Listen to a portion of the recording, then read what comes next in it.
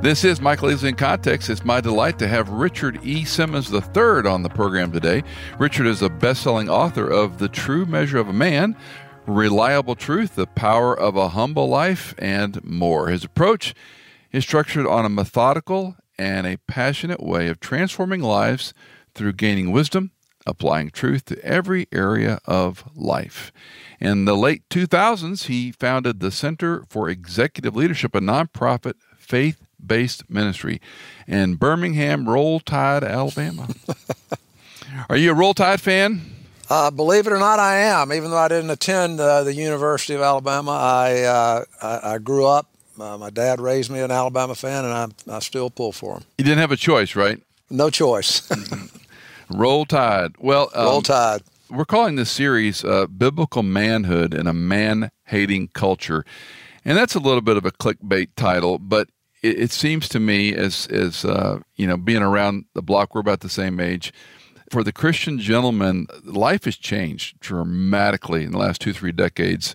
And you're probably familiar with the Danvers statement that was crafted. And we've been going back to that. We've talked in our series about egalitarian versus complementarian. Egalitarian meaning equal value, equal role. Complementarian being equal value, distinct role. And of course, I'm going to line up with the equal value, distinct role when we're made in God's image. And you've written a book that was exciting. I can't even remember. Someone in my church said, have you talked to Richard Simmons? Because he heard about the series we were doing. I said, I don't even know Richard Simmons. So I'm thrilled to have seen you do some decent homework on this. I noticed you wrote an inscription tribute to your dad in the book, to Dad, my hero. Not a lot of guys can say that, Richard.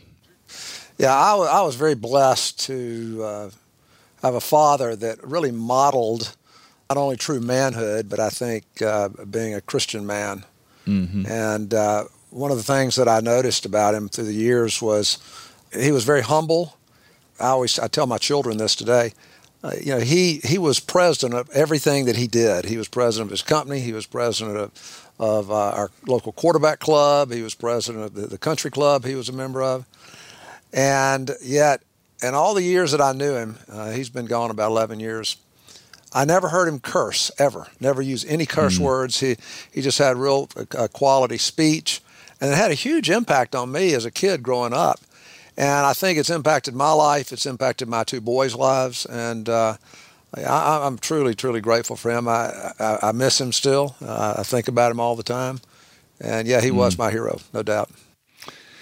So tell us a little bit about why you chose to write The True Measure of a Man, kind of a culmination of what you were doing? In one sense, yes. Really, the origin of the book came from a series of presentations that I made. We have these big events. They're kind of an outreach for men, and we bring in speakers, and I'm often one of the speakers, and then we'll bring other speakers in from the outside. We're trying to get Bubba Watson to come speak maybe in the fall, for instance. But this goes back to 2009 and maybe 2010, when we had the real economic collapse. And I gave probably 4 or 5 presentations, talks to a large group of men. And Michael, I don't think I've ever had anything that resonates with men like this did. It was at a time where, the unemployment was high. We'd had a number of men in our community commit suicide. And the timing was right for these talks that I gave. But then I just had a number of and I'd written a couple of books prior to this, but it was recommended that I have the talks transcribed and maybe, add some additional material and write it. And really that's what I did, and never dreaming that the book would do as well as it's done. And we still, Michael, we still sell a lot of these books. And I'm asked to come and speak on the book, and which I'm glad to do. But it's been a real blessing. Our approach is our desire is that the work that we do would be a blessing to men and would glorify God. And I think that hopefully the book has done both. Just for our listeners, and we'll have information on how to get the book in the show notes as always, but you could just put True Measure of a Man and Richard Simmons in your search engine, and voila, you'll find the book available from anywhere you can purchase a text.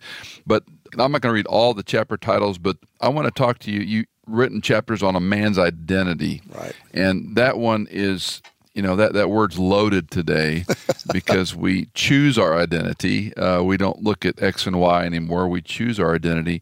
Give us Richard Simmons' primer on how you look at man's identity.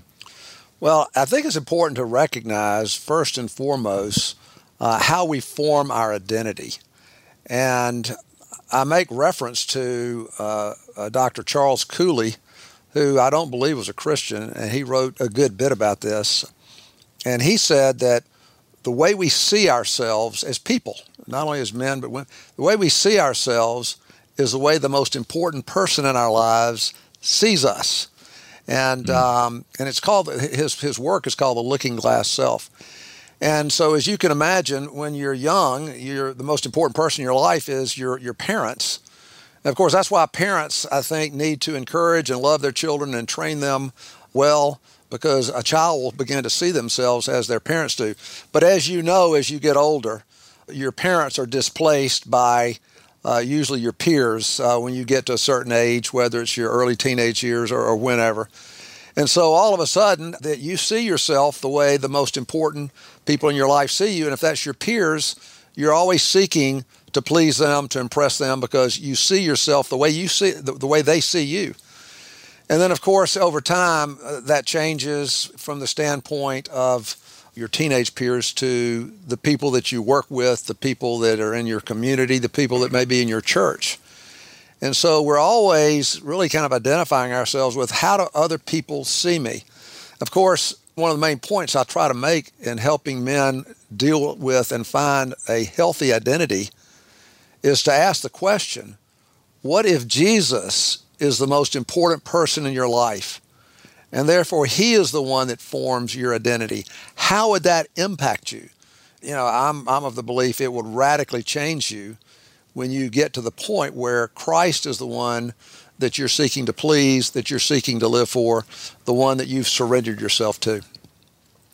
We have so much in a culture, Richard, that pushes, how I feel and my persona, and of course the LGBTQA plus nomenclature. Just talking about this in our culture makes people question, well, maybe I'm this way, maybe I'm that way, maybe my identity is not just being a man. Before even talking about being a Christian, just as a male of the species. You've encountered this, I'm sure. How do you address it with guys? Well, fortunately, I don't know whether it's fortunately or not, almost all of the men that I deal with, and again, I've been doing this I was in the business world for 25 years, and I've been now in men's ministry for 21 years. And so I deal with predominantly businessmen, a lot of executives, attorneys, and the people in the medical field and the real estate business. And, most of them, they get their identity from how well they perform out in the workplace. And for so many of them, that creates all kind of problems. Because if the way you see yourself is determined based on how well you perform, what happens when you don't perform well? What happens when you go through a tough economic cycle? You have no control over it when the economy goes bad, but your business goes down the tube. And we sure have seen a lot of that. And so for most men that I deal with, Michael, their identity is wrapped up with their performance out in the workplace. And it creates all kind of problems. And I do write about it fairly extensively in the book, True Measure of a Man. So, and we do this all the time. You're with a group of guys, whether it's a social function, a neighborhood cookout, a church gathering. We trade names, and we say, Richard, what do you do? Right? Yeah. Right? My identity is I'm a doctor, I'm a realtor, I'm a developer, I'm a pastor, I'm a, whatever. And I work very hard in our world of in context, trying to help people understand the Western mindset is so hardwired. To have a biblical mindset takes some pretty concerted effort to think that I'm made in the image of God. I'm made as a male of the species. I have a purpose here that's beyond being a doctor, right, or a lawyer or a teacher. I'm prattling a bit, but I guess I'm looking for your take on that. How do we help these guys move from my identity is what I do, and frankly, we spend the best part of our day doing that thing. Right.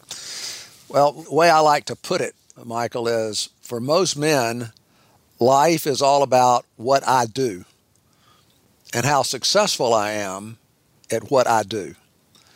And over time, instead of being able to focus on doing your work with excellence, we start looking around and we start wondering, what does he do? And we always find ourselves asking the question, what do you think about me and what I do? And what would you think of me if I'm average at what I do? But even the greatest fear, it's amazing, that men have is, what if I fail at what I do? What would you think about me then? I have one of one of the most successful, when I say successful, he's done really well in his work, commercial real estate gentleman here in town, and I met with him for a period of time, and he shocked me when he told me, he says, every day that my feet hit the floor, I'm driven by one thing, and I was really interested to hear what he was going to say. He said, I'm driven by the fear of failing. Now, if you looked at this guy's house and you looked at his cars and you looked at his lake house, you would be shocked to hear that. Mm-hmm. And he's such a confident person. And yet deep down, he struggles with the fear of failure. And so this is just one of the many indications of just the incredible struggles that men have. And we discover it through our work here. We have a big counseling practice here. I meet with a number of individuals, but it's really shocking, Michael, what goes on in the heart and the mind and the I guess you could say the mental health of businessmen. And I could speak at length about this, but the one thing that really strikes me, one of our counselors here said, the depression rate for men has risen dramatically. And he said that I don't think we realize that the rate of depression among men is significantly greater than is measured by the social sciences. Because, Richard, he said, so many men struggle with depression, and yet they will not come out of the closet and admit it because they fear it won't make them look very manly. Yeah. And to go to counseling is just not a manly thing to do.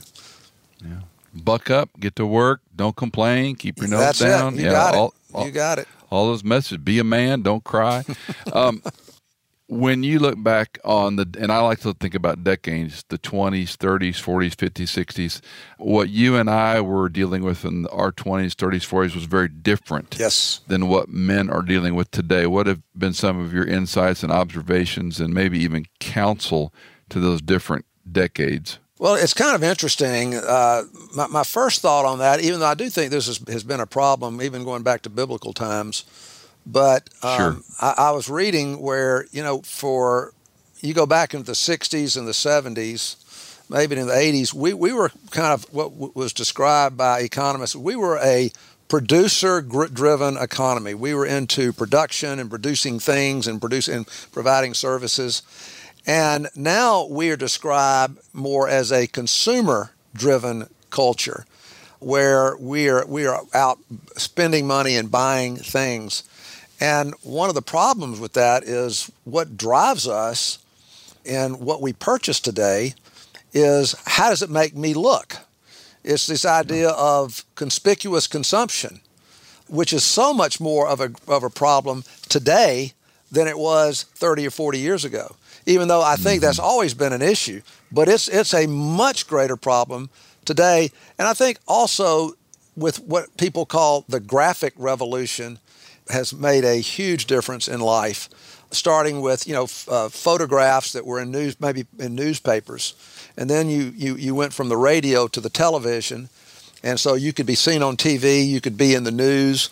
And then, of course, with the social media we have today, it has just had a huge impact, I'm sure on women as well, but it's had a huge impact on men, the way they see themselves, the desire to be famous, the desire to be well known.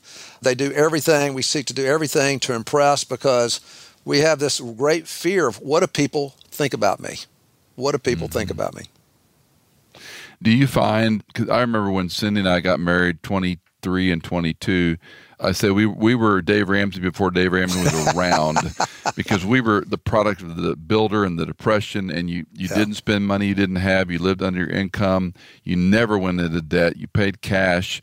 And if you did, you lived in terror to, pay the debt back. And now you nailed it. Consumerism is an ideology that is hardwired. The iPhone is an example. Every iteration, we've got to get in on at least that one or the next one. And really, it doesn't do that much more or better than one that was 5 years old. So things have changed in that regard. Dave Ramsey says, I think he says that, we buy things with money we don't have to impress people we don't like or something like that. Yeah, I've heard that. That's great. There's another line I'm missing, but point taken. And you and I are trying. The one part about being in your 60s, looking back, is you try to encourage guys, don't work so hard in these areas. Right. There are more important things, And yet the culture is it's like a river. Right. And then you add in this identity crisis, and my point is more to the gender debates, is that you can't be masculine, you can't have courage, you can't be a leader, you can't be strong, you've got to be feminized. It trigger words. I don't feel safe around a white man. Yeah. And I don't know how it affects, the area of influence in Birmingham, but this is huge around the country. And you see guys withdraw. You've said about, if I don't perform, I'm nothing. They don't want to engage these battles, Richard. They don't want to step up and smile and say, I appreciate that we have differences here, but I'm glad I'm a man. I'm glad to have courage. I'm glad to step in front and stop someone from hurting someone else. It's just a different context. It really is. And as you're saying that, I'll share this with you, kind of a side note, because this happened today. I felt like, here in the Bible Belt in the South, and, Birmingham, Alabama is a very conservative state, that I would not be impacted by the woke culture and the cancel culture. It's something that I read a lot about, but it doesn't impact me. And yet I was recently asked, and I won't mention the college, I was asked to give the commencement address at a college here in the South. And the president of the college invited me to do this, and I had a really good message prepared to share.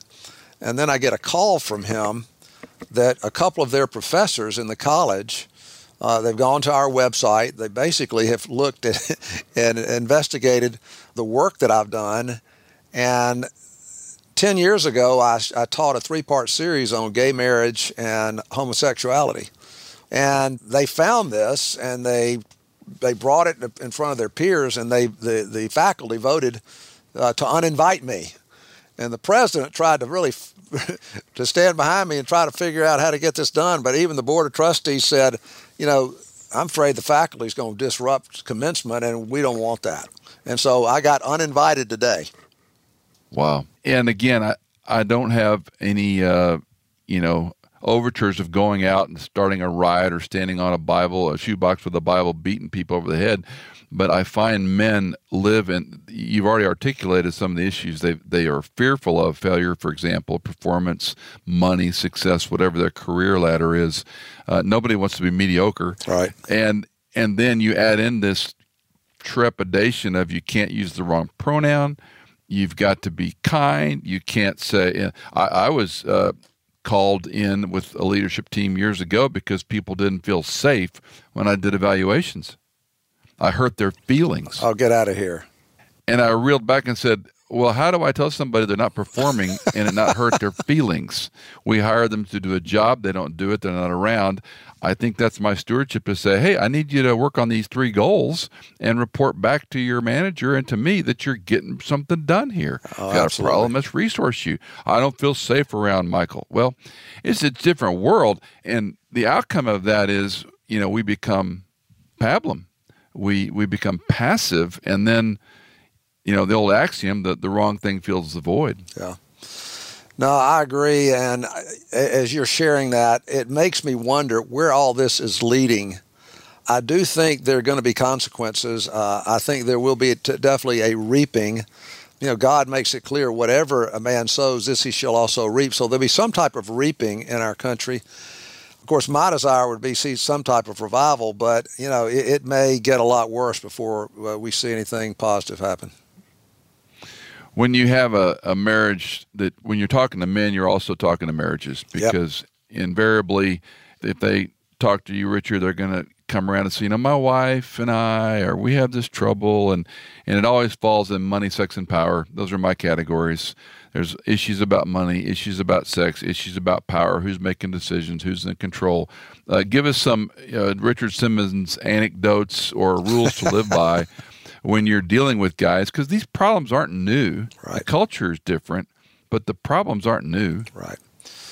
Well, there's several things. One particular, and I feel very strongly about it, and I've seen this operate in my own marriage, is the fact that there are going to be times in your marriage where you don't feel like you don't have the great feelings for your wife, or your marriage is not in a really good place, and that's when we're called to really love our wives with our actions. We may not have many feelings there, but I always find, and I think that marriage counselors will tell you, your feelings will follow your actions.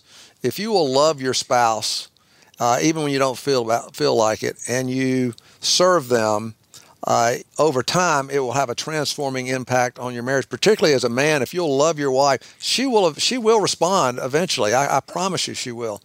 Now, one of the things, and I talk about it in the book, True Measure, and I feel very strongly about this.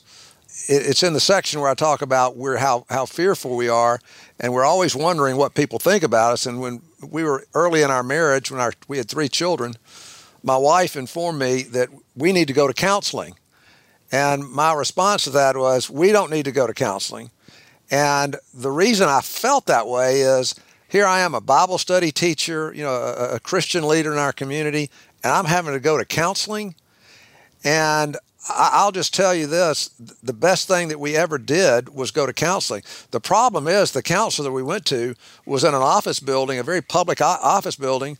And I remember running into people and said, what are you doing here? And I mean, I thought how embarrassing it is to tell you that my marriage needs counseling.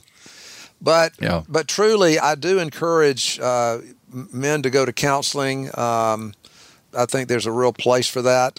I think it's very biblical, talking about the need for having good counselors from the book of Proverbs. Yeah.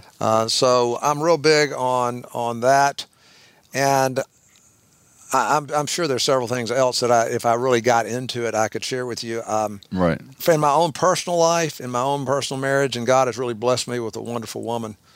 I think being very intentional about spending time with her, being connected to her, it's made a huge difference, and she really appreciates that. So I've been very blessed. I really have. We were 10 years married, and I went to Cindy, and I was pastoring a church, and I looked around the church, and wonderful people. They love God. They're trying their best, but I looked around the church, and Richard, I couldn't find a couple that I wanted to aspire to be like. And it was like this wake-up call, and I've been super blessed with mentors, but not in that local church at the time, and it was a rude awakening to say entropy's tough to beat easily. And if you're going to be different, you're going to have to do different things. And so unlike you, I was the one that drugged Cindy to counseling, and she did not want to go.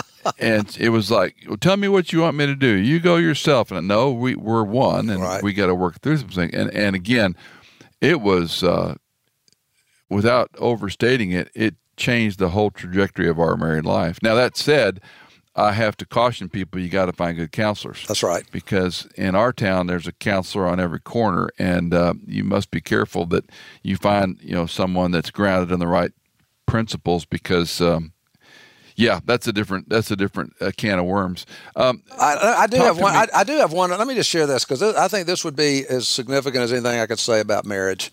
And this comes from a close couple friends. They've been married for 40 years now. He was in residency. They were married. They had 2 young children, and they were up in Minnesota. And they reached a point where they realized, we hate each other. We don't love each other anymore. We should get divorced. And they went with someone, and they're both Christians. And they realized that they did not have any grounds for divorce. And so they just made the decision, well, we're going to stay married and we're going to work at it. We'll make it work. And here they are 40 years later, and Michael, they have one of the best marriages I've ever seen. So that has always resonated with me, how easy it is just to throw the towel in when, as believers, we have very few grounds for getting a divorce. And so I think we always need to keep that in mind.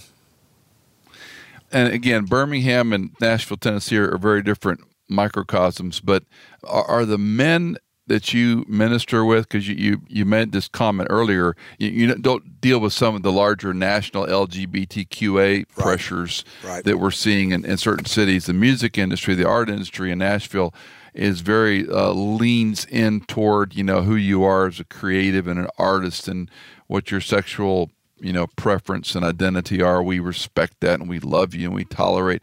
That language is very it's tectonic. It moves along, and people find themselves checking what they say. And this is what I see with men, is that they're afraid.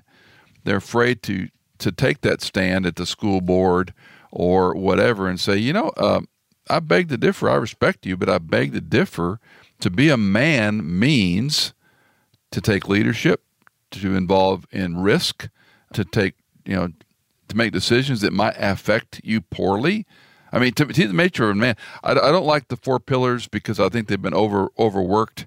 But there is a time to be a warrior. There is a time to be a lover. There is a time to be a sage or a person that comes along and fights. Thoughts on that? Yeah. Well, one thought that I've had, and I've spoken on this recently, is that I find so many men and women, even believers, who want to emphasize the fact that we're not to be judgmental. The scripture talks about, in the book of James, there's only one lawgiver and judge, and who am I to judge my neighbor? And they say that as if the fact that, we should not stand up and speak out against homosexuality or gay marriage or whatever. But I think what Christians forget is that we're also called to make moral distinctions, and we are to say certain things are right and certain things are wrong. And if we fail to do that, we'll lose the culture war. We'll lose our country, in effect. You may have an optimistic view of the culture, a pessimistic view. I don't know. What hope do we have, Richard? Obviously revival, obviously, God's working in hearts. But when you look at the landscape, where do guys find hope? Oh, wow. That's a really good question. The thing that I think that I really seek to do with the men that we meet with, that we mentor, that we disciple, in fact, it's really at the heart of the book, The True Measure of a Man, is what is true masculinity? What does it really mean to be a man? In fact, the publisher, who, when they were interviewing me to try to determine whether they were going to publish the book, this is 10 years ago, he asked me, what is the true measure of a man? And my response was to become Christ-like. And that's not something that a lot of men really are interested in because of their view of Christ. And what I try to share, and this is what we teach, and this is really the goal, is that men would become more like Jesus. And I've tried to explain, and in our teaching, is what does that really mean? Because I think most people have a dim view of Jesus. I'm talking about men. They see him as someone that was real religious. He didn't have much fun. He's just not very appealing to me as a businessman. And so what I've shared is, and what I have seen when you read particularly you read the Gospels, that first of all, Jesus was not religious. He had joy in his life. The problem is when you read about someone, you can't see the joy, but he talks about wanting to put his joy in us. But the fact of the matter is, I think that Christ-likeness involves 3 things. It involves your character, it involves the wisdom you possess, and it involves your ability to love others and to have deep substantive relationships. And the character piece is I guess, as we've been talking about, having a willingness to stand up for what is right, what is moral, what is true, what is good. That's a big part of it. And Jesus, flat out, was not afraid to upset the apple cart. It's interesting when and again, the country's wide and a lot of opinions across country in Christian pockets, but I'm just struck with the emasculation in general. We saw Leon Podol's book years ago, who's a Catholic, The Feminization of the Church, and Gordon Dalby's Recovering the Manhood, and then, of course, we had Robert Bly's Iron John and Smoke on the Mountain, which was the secular side, and that was sort of overtaken by the gay movement. And then we come along, Stu Weber and others popularized some of these ideas, the 4 pillars of a man's heart. And I know some of the things you reference in your book are very kind of time-stamped. As you look back on these things, and I kind of look back at Robert Bly as sort of the one who started this in Western literature, where we are today, what do you see trending next? And it's a complicated question, but these things don't happen. We're always reacting to something, right, Richard? We're always overcompensating. What's the next trend that we're going to face that men need to be prepared? Wow, Michael, that is a really good question, because as I deal with, and we have probably 500-600 men that we work with here at the Center for Executive Leadership, and I think some of the trends that we're seeing is the continuous problem with materialism. Unfortunately, I think you're going to see more and more men struggle with depression as they truly don't understand what real manhood is. They always comparing themselves with other people. That's one of the big things that I see over and over, is how men are always comparing themselves with each other, and it wreaks a lot of havoc in their lives. But, I'm really not that good at probably predicting the future or being able to discern where we're headed. I'm kind of in the fight every day with these guys, and I see that there really is a lot of fear out there. When you look at where the state of our world right now, the state of the United States, and I think there's a lot of fear out there, and fear can paralyze you. And I think that you're going to see a lot of paralysis in men when we should be moving and acting instead of just sitting back and being passive. When you, and I'm not so much thinking about the predicting the future, but we do, and you've articulated the depression and fear and whatnot. I'm always thinking about outcomes, because when you, in our 60s, there's a joy of, I don't have to impress anybody anymore. I'm not trying to make a name. I'm not trying to earn wealth. I've kind of been there, done that. I got to the top of the mountain and I found there was another one I couldn't get to, and so you learn that by, wisdom can't be, there's no shortcut. And then there's this solidarity you have. You mentioned the goal being more Christ-like, and that's sort of, that was my final question, if you will.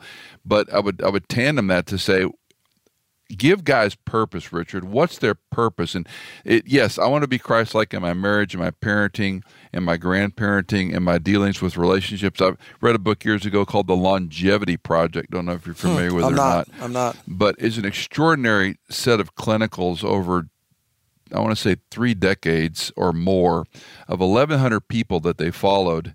And extraordinary data, but the bottom line was you're pretty hardwired, whether you have heart disease or diabetes or whatever. There's really not that much you can do about it. If you're obese, if you drink too much, if you're a chain smoker, that might hurt a little. But at the end of the day, there's no real hard data that says living this way is going to make you live longer. Yeah. It's extraordinary. So as we get older, and I tell people the runway is short. When you get in your 60s, 70s, it's a short runway. So for me, the clarity becomes, okay, I want to be Christ-like. I want to be more. I often ask our church, are you any more like Christ than last year? Right. Are you any more like Christ than the day you were saved? Howard Hendricks said, if you were ready for heaven the day you were saved, why are you still here? Right? I like that. But now it gets ginned down, and I have to say, what's my purpose? Because my purpose isn't proving something to other guys in business or in medicine or law. My purpose isn't maybe making more money. Maybe, being independent is a wonderful thing, and having your house paid off, those are wonderful, godly contentment things. But that's not an end. Once those things are checked, Am I going to play golf? Am I going to go to Sarasota and blow up my aorta? I mean, what am I going to do? So I find, what's these guys' purpose? Yeah. Well, first of all, you're spot on.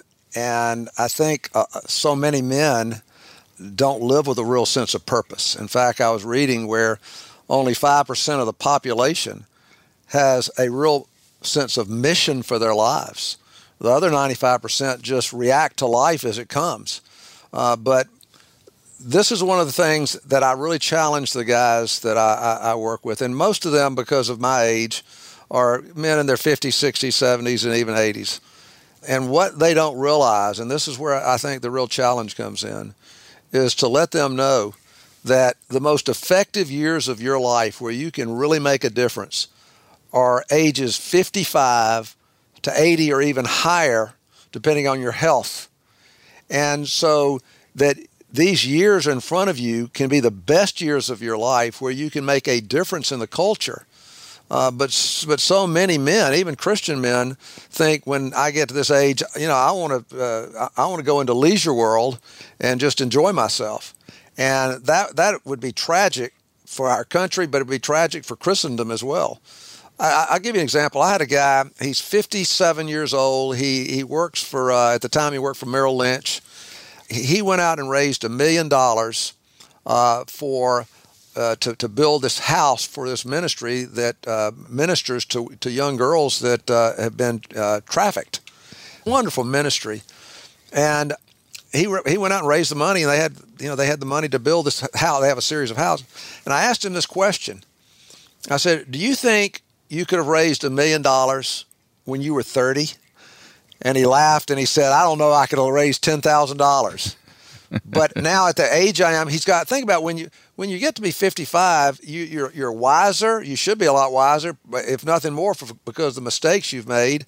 You have more time because you've raised your children. You have more resources. Your sphere of influence has grown.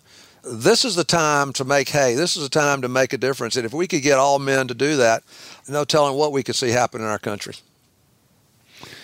Talk a minute to pastors. And you think if you had a room of 100 pastors down there in Birmingham, and they've got their own issues as pastors, but they've also got a room full of men who don't look at a pastor the way they used to. Used to be he was a person of wisdom and experience, and now he's sort of he's a tick on a dog. He didn't work for a living. He didn't know business. He's touchy-feely. He reads books. We don't read books. I mean, it's a very different culture than, 20, 30 years ago. And how do you encourage these pastors and how they should communicate, minister to, walk alongside the men in their sphere? Well, it's ironic that you asked that question, because last week I spoke to a group of pastors and leaders of in a certain denomination, a conservative evangelical denomination, and I don't know, there was 100, 150 men there, and I chose to speak on, and this is what some of the leaders encouraged me to speak on, was the importance of humility, because I think one of the great principles of life, and it's really a paradox, is that strength is found in humility. And most men don't get that. I think pastors have the same issues and struggles that businessmen do. They measure their lives on their performance. How large is their church? How large is their budget? And how well do they preach? And I have found that, Michael, the greatest impact that on my own personal life is just learning the power and the blessing that comes as we learn how to really humble ourselves and live a life of humility. Richard Simmons, The True Measure of a Man. You can find the information in the podcast notes on how to purchase it, or just put Richard Simmons III in your search engine, and it will populate The True Measure of a Man. Pick up the book. It's an easy read. It's very common sense, very digestible. Grab 2 or 3 guy friends and say, let's read this book together and talk about it once a week. You might even encourage one another and change some lives. Richard, thanks for your ministry. Thanks for your time. And thanks for jumping on In Context. Michael, I really enjoyed it. You're delightful. You really are. This was great.